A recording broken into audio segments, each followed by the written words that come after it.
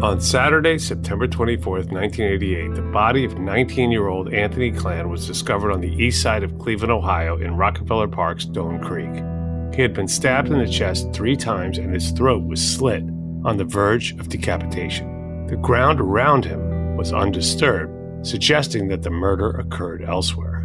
One of the 3 men who came to identify the body on Monday, September 26th, and thus began to control the narrative, had arguably the most to gain from doing so. A convicted rapist and drug dealer named Paul Stoney Lewis, who Anthony Klan had once identified in another rape.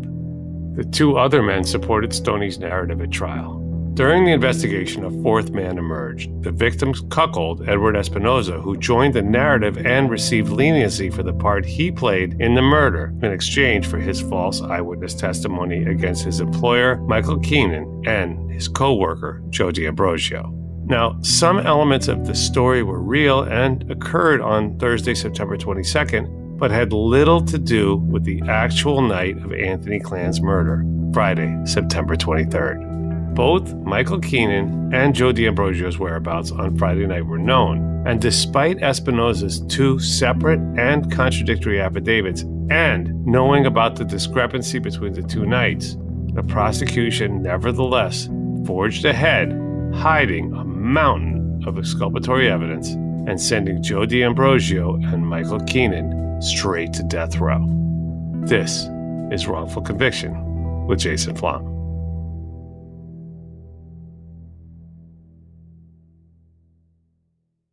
The Kakadu plum is an Australian native superfood containing 100 times more vitamin C than oranges. So why have you never heard of it? PR. No one's drinking a Kakadu smoothie? I'm JB Smooth, and that was a full episode of my new podcast, Straightforward, inspired by guaranteed straightforward pricing from AT&T Fiber. Get what you want without the complicated. AT&T Fiber, live like a gigillionaire. Available wherever you get your podcasts. Limited availability in select areas. Visit AT&T.com/hypergig for details. From BBC Radio 4, Britain's biggest paranormal podcast is going on a road trip. I thought in that moment, oh my God, we've summoned something from this board. This is Uncanny USA. He says, somebody's in the house, and I screamed. Listen to Uncanny USA wherever you get your BBC podcasts, if you dare.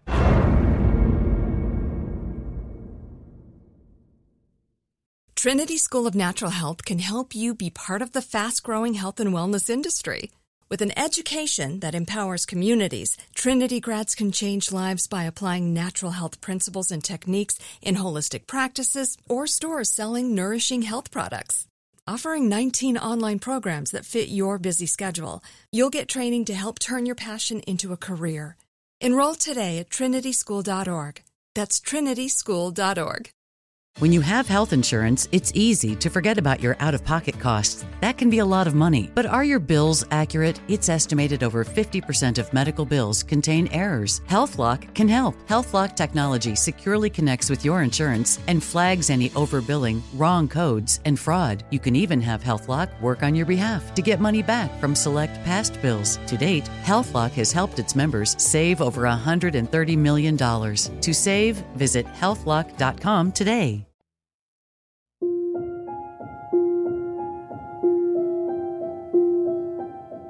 Welcome back to Wrongful Conviction with Jason Flom. Today, you're going to hear the story of Joe D'Ambrosio, who is the 6th person to be exonerated from Ohio's death row, the 140th in America to be exonerated. Joe, this story is, it's got so many twists and turns. But let me just, for the audience's sake, before I even introduce you, let me just say this involves a group of cops that were so corrupt that 44 of them were charged with taking money and protecting cocaine operations in Cleveland and Northern Ohio. This goes back to the 1980s, of course. It involves a date that was changed in order to make the case fit the facts instead of the other way around.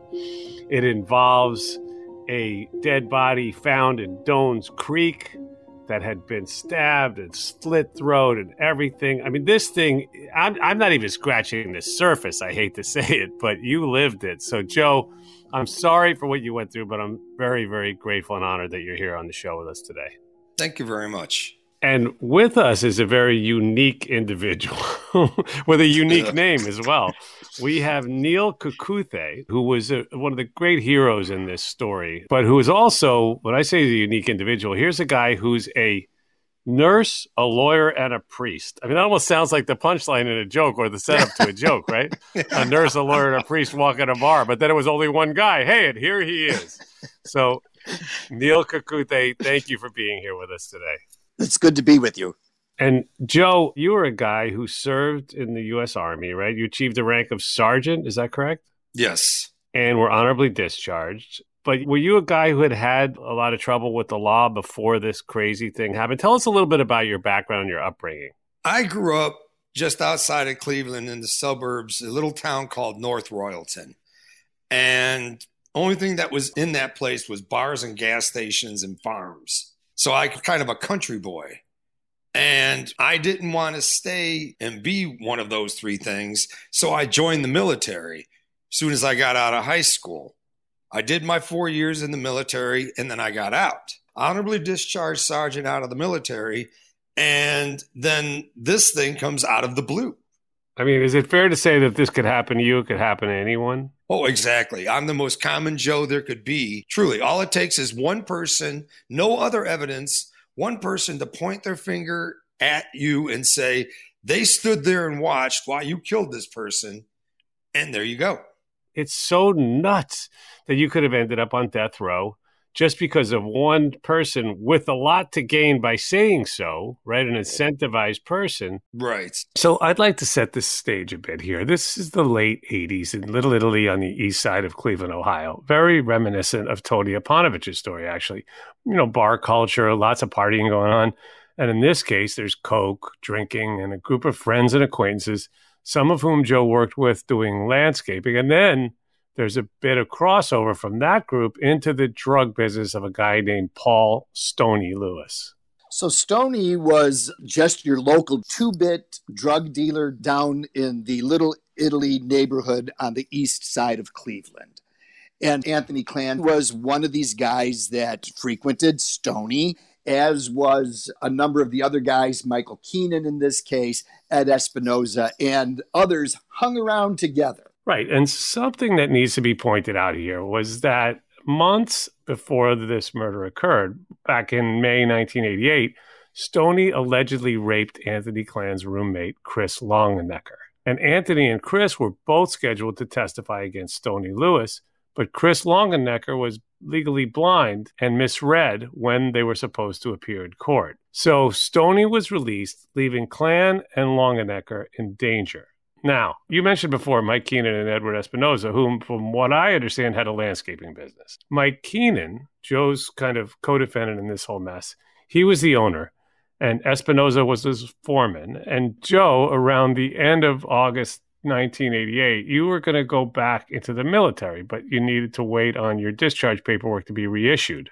And while you waited, you worked for Mike Keenan. Do I have that right? Well, I needed a job to hold me over. And I grew up in the country. Cutting grass is like in my blood. So I got hired on September 1st, 1988, September 26th. I'm sitting in jail accused of the most heinous crime in the world. Right. But before we even get to that, I want to talk about Thursday night, September 22nd, 1988, a day before this murder occurred. It was the events of that night that were used to predicate the narrative that was used against you and Michael Keenan at both of your trials, while all along, people had seen the victim here, Anthony Clan, alive the following night, Friday, September 23rd, one of whom even gave him cab fare home. But we'll get to that later. So let's go back to Thursday, the 22nd. On Thursday night of this week, all of these people, Eddie Espinoza, Mike Keenan with Mike Keenan's girlfriend, Anthony Clan, Joe D'Ambrosio, Paul Stoney Lewis, they were on a pub crawl through the Coventry area of Little Italy. And so they were all drinking that night. And Joe admittedly was part of this drinking group on Thursday night at these different bars. And at one of the bars, Joe, where was it where they got into the restroom fight? That was Coconut Joe's. So Anthony Clan and Eddie Espinoza got into a somewhat violent, or at least raucous, altercation in the men's room of the bar. There is some suspicion that Anthony Clan was having a sexual relationship with Eddie Espinoza's girlfriend. Anyway, that raucous scene at the bar caused the bouncer to throw them out. And Eddie Espinoza takes a beer bottle, slams it against the bar, breaks it in half, and starts threatening people. And so they're thrown out and the night moves on. The police come, everybody assures them that they're calmed down, there won't be any problem, and they go home.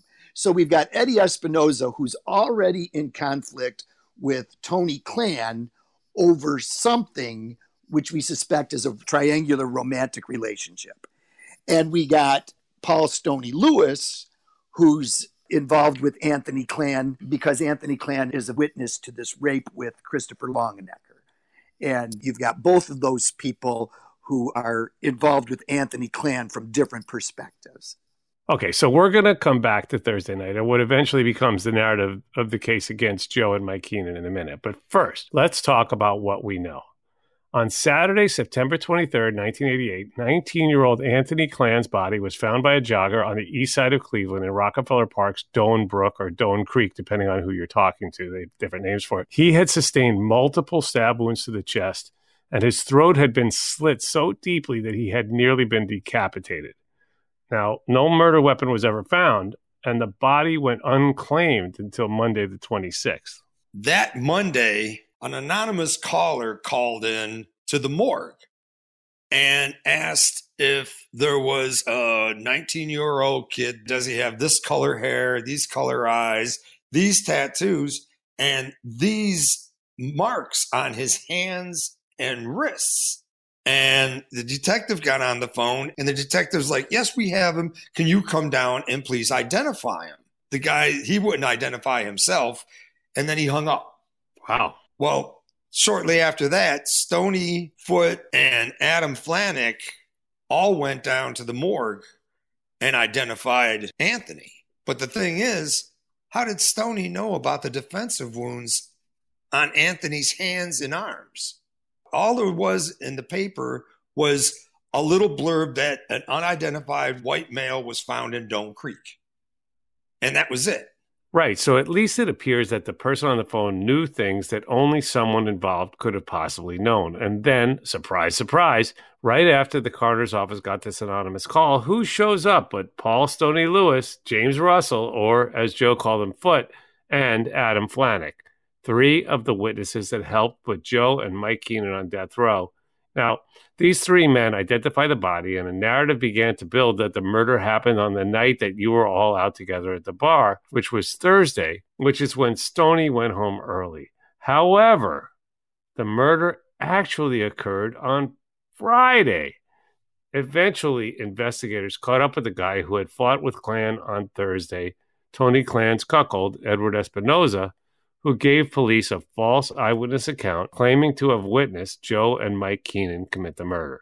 Eddie Espinoza refers to him as Little Tony, and supposedly Little Tony is his best buddy, and he's going to do everything he can to protect Little Tony all along the way.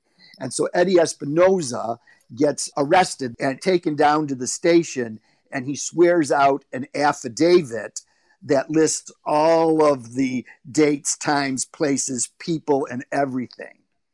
And then when the police come in and look at this, they realize that what Eddie Espinoza has put down in his affidavit does not fit the narrative that they want to paint of this case. And so they have him swear out another affidavit that literally gives different date, different times, different places, so that the police can paint their narrative. And both of those affidavits, to this very day, they exist in the file, and you can put them side by side, and you can see that somebody coached Eddie Espinoza to change his story up. Wow. They were like, no, that one's not so great. You mind doing that over? And we'll just give you a little bit of... Right. They're within 48 hours of each other. 2 distinct affidavits sworn out by Eddie Espinoza. And then how in the world can anybody take anything that guy says seriously after that? Well, when they want to get somebody, they get somebody. And Eddie Espinoza has a violent history. He was also in the service, dishonorably discharged for drugs and for violent behavior. So you got a guy with a violent history and a motive to kill as the spurned, cuckolded boyfriend of the woman with whom Anthony Clan was having an affair. And in his narrative events, after his fight with Anthony Clan at the bar, he and Joe headed back to Joe's apartment around 1:30 a.m., at which point Mike Keenan drove up and told them that Stoney had stolen drugs from him. Espinoza grabbed a bat, Joe grabbed a knife, and the three of them drove around looking for Paul Stoney Lewis. Now, again, what about this so far is true? Guess what? None of this shit even fucking matters because this is Thursday night, not the night of the murder, which was Friday. So lies, truth, it's utterly meaningless to even debate it. Now, another 2 witnesses supported this narrative. Carolyn Roselle and her friend, you'll remember him, James Russell, his nickname was Foot, said that the 3 men knocked on Roselle's door looking for Stoney at around 3 a.m. After this encounter, Espinoza's narrative continues, saying that while driving along, they eventually saw Anthony Clan walk on the side of the road, forced him into the back seat, interrogated him about Stoney's whereabouts, and after Espinoza hit him with a bat, Clan told them Stoney's address. And the men proceed to Stoney's apartment building. Now, according to Stoney's neighbor, you'll remember him, of course, Adam Flanick, he first heard the group yelling at and banging on Stoney's door saying, "I want my dope," or "I want my coke." So Flanick continued to claim to be able to see down into the car where you, Joe, were allegedly pointing a knife up to Anthony Clan's jaw, a view that would be totally impossible from any vantage point because of how the backseats in Keenan's pickup face one another. Well, we still don't know what Flanick had to gain from saying that. Maybe he was involved. Maybe he was coerced. Who knows? Maybe he was even confused. But what we do know is that, again, it really just doesn't fucking matter because Anthony Clan was not murdered that night, but the following night. Anyway, back to Espinoza's narrative. The 3 men went back to Roselle's where they issued a warning for Roselle to deliver to Stoney that there was a, quote, contract out on him and that they had Clan in the car who was, quote, dead meat. Espinoza goes on to say that Clan eventually escaped from the car. Keenan allegedly then told Joe to finish him off, and then Joe allegedly ran after Clan. Clan begged for his life, while Joe allegedly killed him with a knife. Again, this is a bogus recollection of Thursday night, and we know this because we later found out that Clan was seen alive again at Coconut Joe's on Friday night. He got drunk and was given cab fare by the barmaid, so that was Friday night, the night after this alleged Stoney Lewis search party happened. And Joe, on Friday, your whereabouts were totally accounted for, correct? Right. I was getting near being able to go back into the military and I was getting evicted. So I was having an eviction party that night and there was a bunch of people that were over all night long. But the problem was I'm terrible with names. Later, when we were able to identify some of the names that Joe was talking about, people who were indeed at that eviction party, one of them mentioned to me that on that Friday night, they were all gathered at Joe's apartment and they were watching a football game. And so I'm like, who's got a Friday night football game? I'm doing this 10 years later.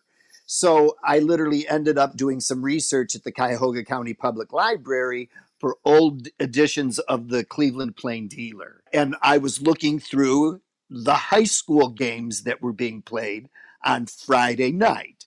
And one of them was Brush High School on the east side of Cleveland. And names that we literally discovered later were there and remember watching that particular game.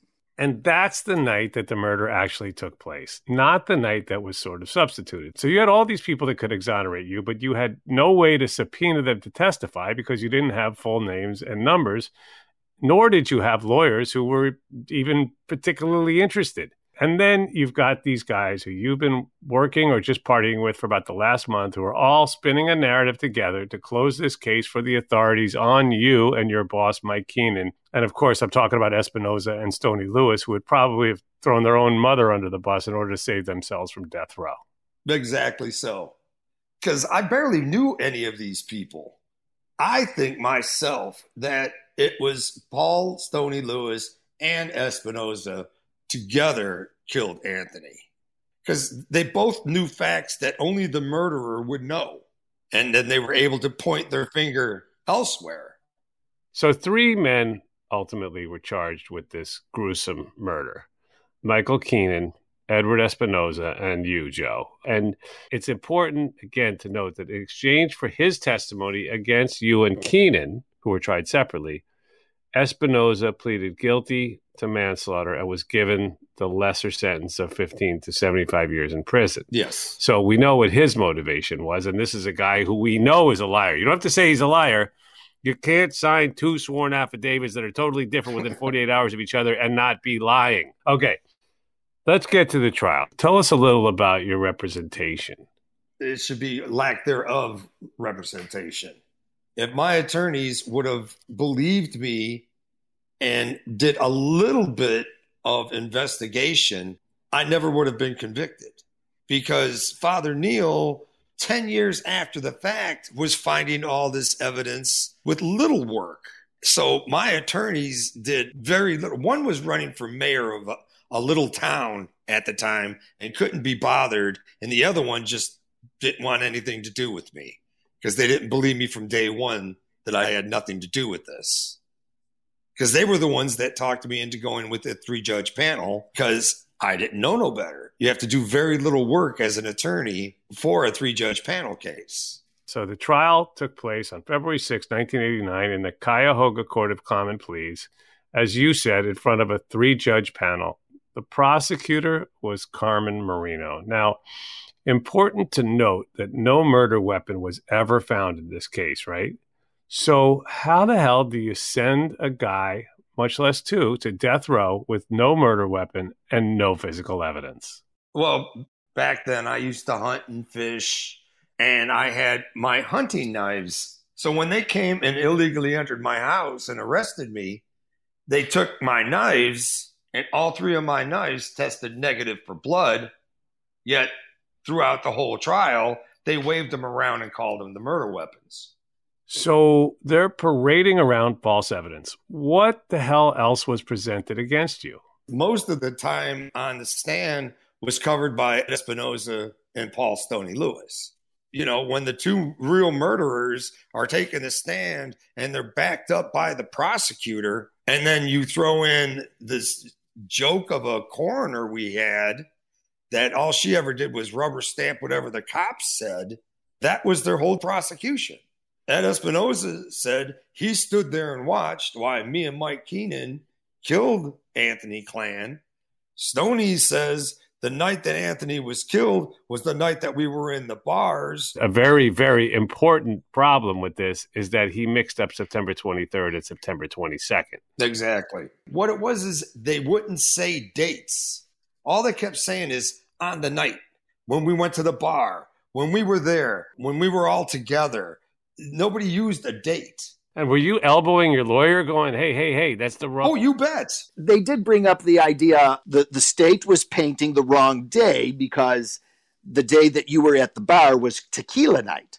Right. And so tequila night was Thursday, not Friday. And you even had the proprietor of the bar, Stephen Gaines, I believe was his name. Yes. Stephen Gaines literally came and took the stand and said, these men were there on tequila night, Thursday, not Friday. So this discrepancy was actually clearly pointed out. And I mean, do you even have any theory whatsoever about how this 3-judge panel could have been so blind and gotten this so totally wrong? You know, you've got anybody that might have been put on the stand for Joe's case were not available at the time of the trial to establish that alibi for Joe or to even be there as a character witness.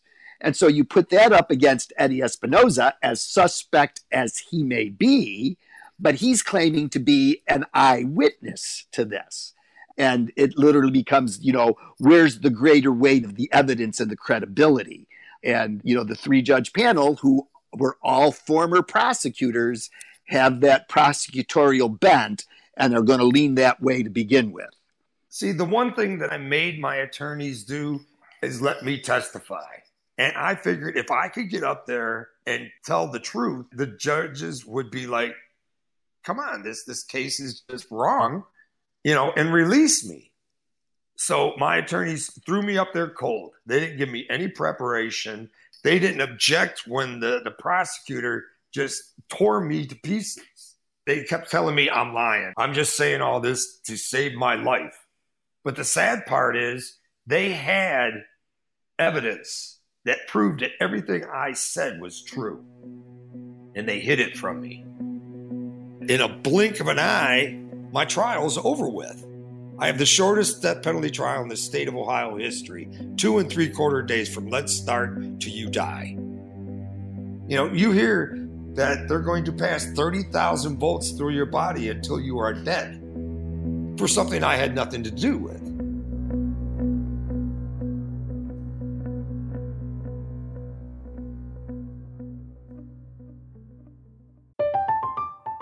I'm Katya Adler, host of The Global Story.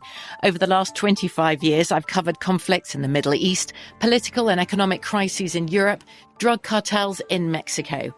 Now I'm covering the stories behind the news all over the world in conversation with those who break it. Join me Monday to Friday to find out what's happening, why, and what it all means. Follow The Global Story from the BBC wherever you listen to podcasts. Trinity School of Natural Health can help you be part of the fast-growing health and wellness industry. With an education that empowers communities, Trinity grads can change lives by applying natural health principles and techniques in holistic practices or stores selling nourishing health products. Offering 19 online programs that fit your busy schedule, you'll get training to help turn your passion into a career. Enroll today at trinityschool.org. That's trinityschool.org. Okay, round 2. Name something that's not boring. A laundry? Ooh, a book club. Computer solitaire, huh? Ah, sorry, we were looking for Chumba Casino.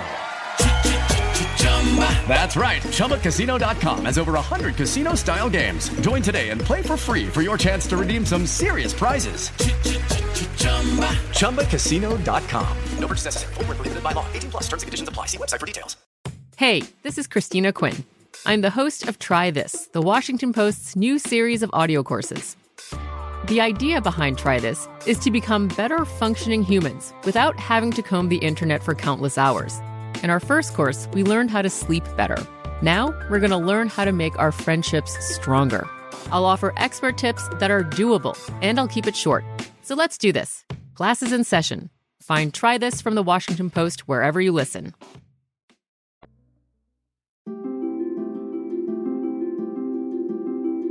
So I was ordained in 1995, and I was reading a Catholic newsweek called National Catholic Reporter. And in that, there was a brother Patrick Bird from Texas who had his own death row pen pal ministry. And he was looking for people to join him in writing to death row inmates. I eventually started writing to many, many, many of the inmates and became pen pals with them, including Joe. And in December of 1998, Dorothy D'Ambrosio, Joe's mother, passed away here in Cleveland. I found out about it through the obituaries in the newspaper. And so on Joe's behalf, I went to the funeral home to pay my respects. And then the next day, I actually went to the church to celebrate his mother's funeral mass.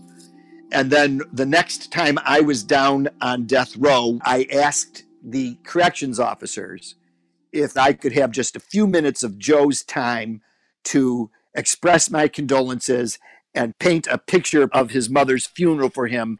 At this point, I was writing everybody, every law school, every journalism school, all the news media. I was writing everybody, trying to get somebody to help me. But now I have a human being in my cell. and he can't run away because he's locked in there with me. So he's sitting there trying to explain my mother's funeral to me, and I'm thanking him profusely, but I'm like, but you don't understand. You have to help me. I didn't do what they said I did. And he's like, yeah, no. And he would go back to talking about my mom's funeral. And then I would thank him again, and be like, I appreciate it and everything. But you don't understand. They're trying to put me where she's at. They're trying to murder me for something I had nothing to do. And that's when the attorney of him kicked in, because he's not only a priest, he's an attorney and a registered nurse. And he had to be all three things to do what he did for me. And so I took the trial transcript home and I read it from cover to cover the first night. And I knew that there was at least something wrong, because I was reading the coroner's testimony and she was describing Anthony Clan's wounds. Now, Anthony Clan was sliced ear to ear and then stabbed 3 times in the chest. He was almost decapitated. And so she testifies that after these massive holes are created in the trachea, that based on Eddie Espinosa's testimony, Anthony is running away from his perpetrators, literally screaming for his life, "Don't kill me, please don't kill me." Now, you don't have to be a nurse to understand that when your airway is compromised, especially as severely as his was, that you're not whispering, let alone screaming anything. And not only that, but they all testified that he had 650 milliliters of blood in his chest cavity. And if you saw these wounds, you would know without question that he wasn't running at all, and he would never have been able to speak, and he would have been drowning in his own secretions. And I'm like, somebody got away with this testimony, either lying or the cross-examination just was totally non-existent or totally ineffective. And I began to ask myself, what else could be wrong in this case? Tell us about what you found and how it led to where we are today. So I went down to the records room of the Cuyahoga County Justice Center, and I started pulling the microfiche files of all the major names in this case. And then, just as a fluke, I decided to pull Anthony Clan's microfiche file and came across a notation from a police report that Anthony had witnessed a rape in May 1988.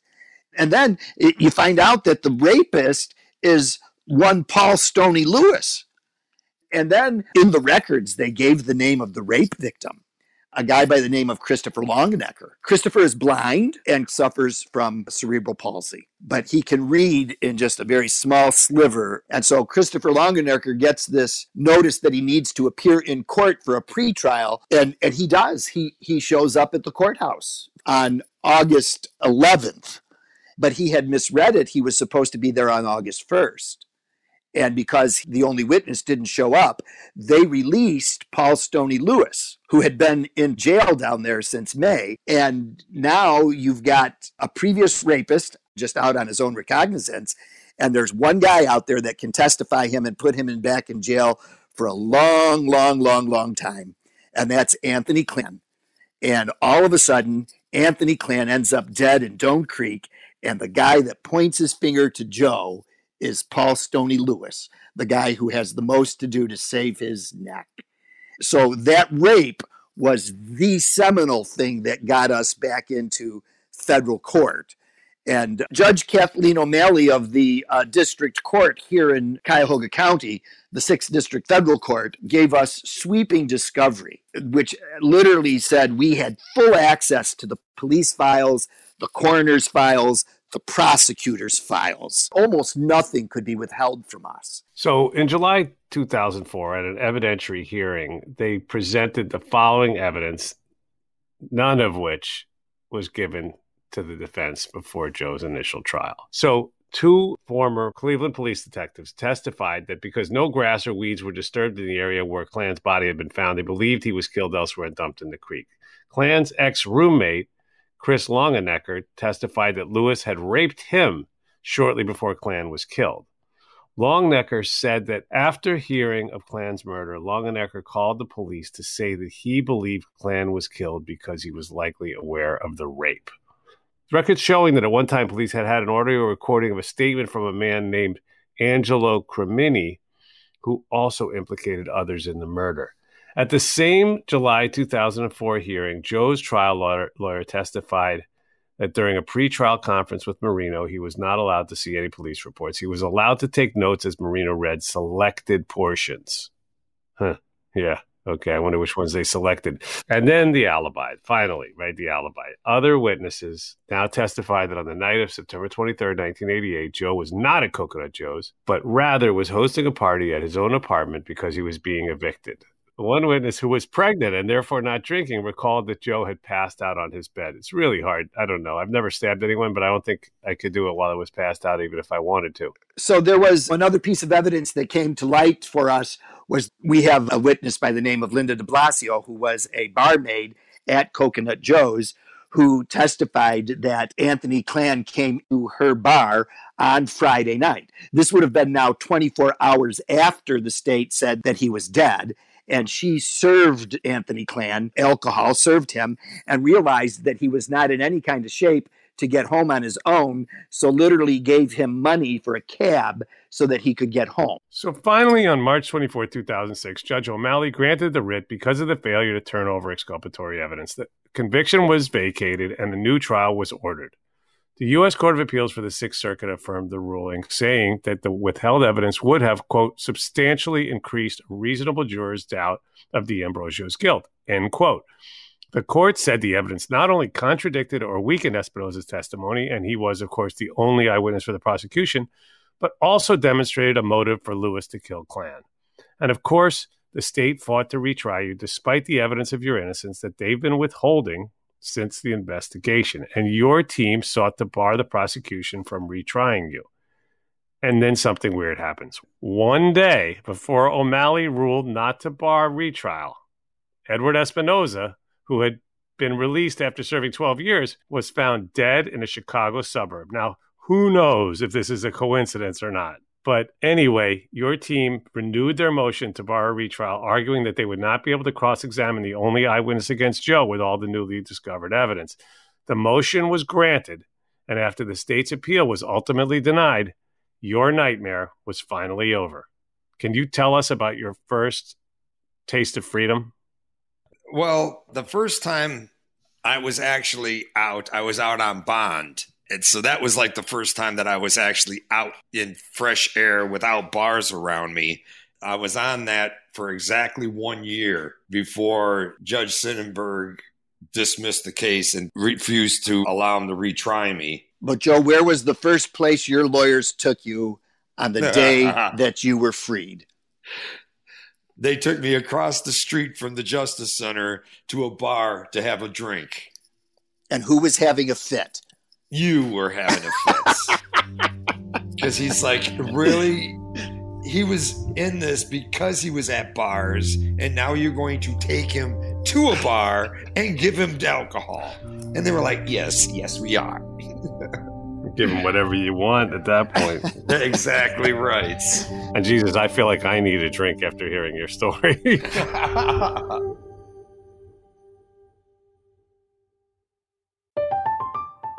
I'm Katya Adler, host of The Global Story.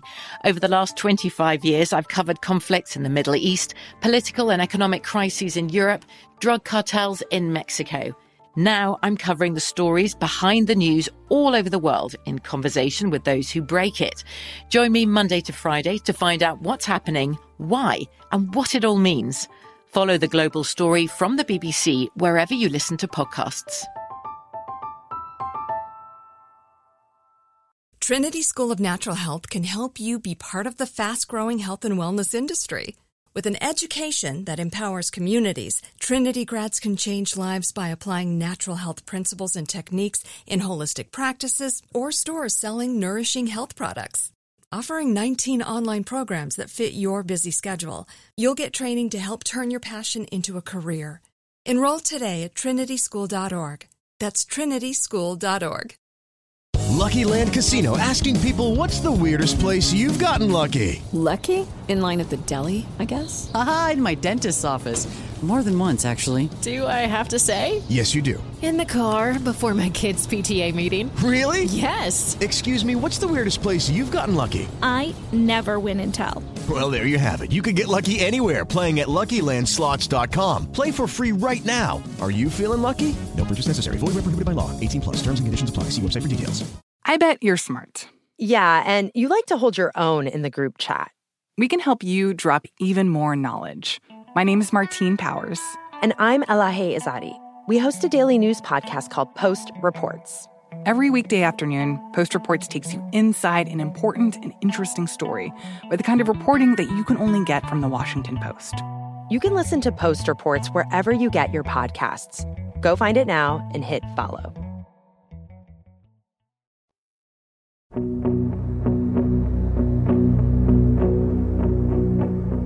There's a part that you guys don't know and never made it into the trial records or trial transcripts, but it's the smoking gun. And the smoking gun is Teresa Farinacci. So Teresa Farinacci is a woman who lived in Little Italy at the time of the murder. Teresa Farinacci knows dates and times because she anchors everything that she does around her niece's wedding. So on Friday night, Teresa Farinacci is at her niece's wedding rehearsal and dinner. Comes home on Friday night, early Saturday morning, where she hears a violent altercation taking place in the home next to her. This is Little Italy. They are separated by just little alleyways that maybe one or two people side by side can walk through. And she hears this violent altercation taking place and calls the police. And the police logs, still in existence, indicate that the police responded to her call. But when they arrived, everything's calm. And so rather than investigate, the police just say, well, whatever it is, it's over with. Now comes Saturday morning, and Teresa Farinacci is going to her niece's wedding, and she's being picked up. And as she walks out of the house, she glances at the street next to her where Mike Keenan's truck is parked, because Eddie Espinoza was Mike Keenan's foreman for his Sunshine Landscaping Company. And so Eddie Espinoza often borrowed Mike Keenan's truck for his own personal use with Mike Keenan's permission. And Anthony Klan is in the bed of the truck. And she calls out to Anthony Klan, and he does not respond. She thinks that he's sleeping off a drunk. And so she calls out to Anthony Klan again with no response. And she says, because the U.S. Marshals interviewed her in Joe's retrial proceedings, that she wishes she had gone over to literally check on him, because she would have found out that he was dead in the bed of that truck on Saturday. But she was going to be late if she didn't. So she gets in the car and she goes off to the wedding. And there's Anthony Klan in the bed of that truck. And the U.S. Marshals say to her, so you think you saw Anthony Klan in the bed of that truck? And she says, you're not listening to me. She said, I know I saw Anthony Klan in the bed of that truck. And that was Saturday as she was going to her niece's wedding. But because we never got to a retrial, that's not out there. Oh, but wait. You didn't hear the best part.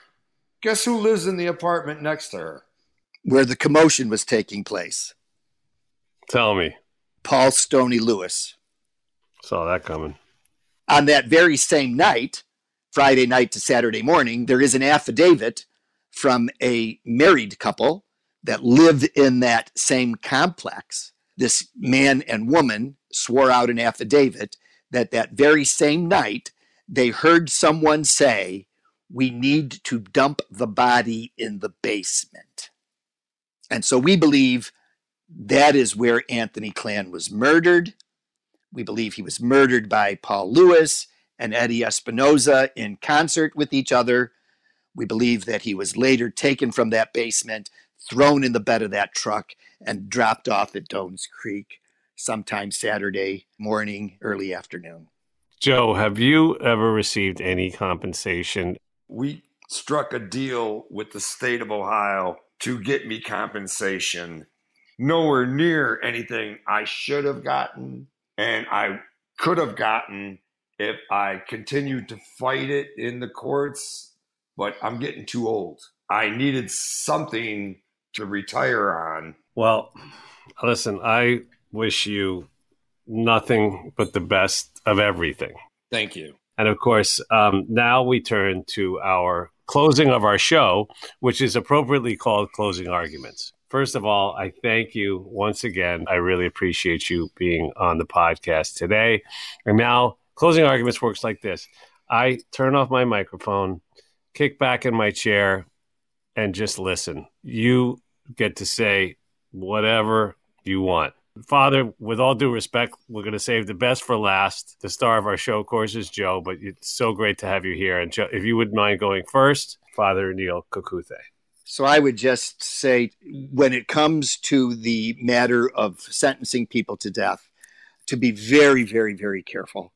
People's lives are at stake here. And, a lot of people will tell me I'm the liberal priest that believes everything that the death row inmate says. And that is not the truth. And Joe would be the first one to tell you that. I get letters from around the country and sometimes around the world, and many of them from guys right here on Ohio's death row saying, you need to do for me what you did for Joe. And I say to them, I didn't do anything for Joe. The evidence freed Joe. And we just needed to find it, and we just needed somebody to present it. People think he got away with murder on a technicality, and that is not the case. This went through district court, federal court, Supreme Court, with some of the finest jurists in the country. And literally the evidence freed him. So don't take things at face value. Go deep and look. And then ask yourself some serious questions. And one of those questions for me would be this.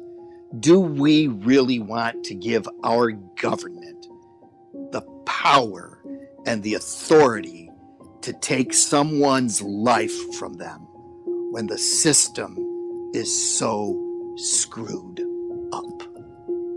Joe. The thing that people have to understand is that they're murdering in your name. You're paying to have this done. To have the death penalty is so ludicrous. Places like Russia abolished their death penalty. And we still hang on to it. Because all it is revenge. And our justice system should not be about revenge. It's not supposed to be. So if you even think for a second that the system is so perfect that you're willing to bet somebody's life, and it could be your own, then don't do anything about it. Because like we started out saying, if this could happen to me, this could happen to you very easily. But I think you need to stand up. Right now in Ohio, we have 2 bills that are trying to get the death penalty abolished in Ohio. And this is the time to do it. People need to stand up and say that you don't kill in my name, and to stop this stupidity that's going on with the death penalty.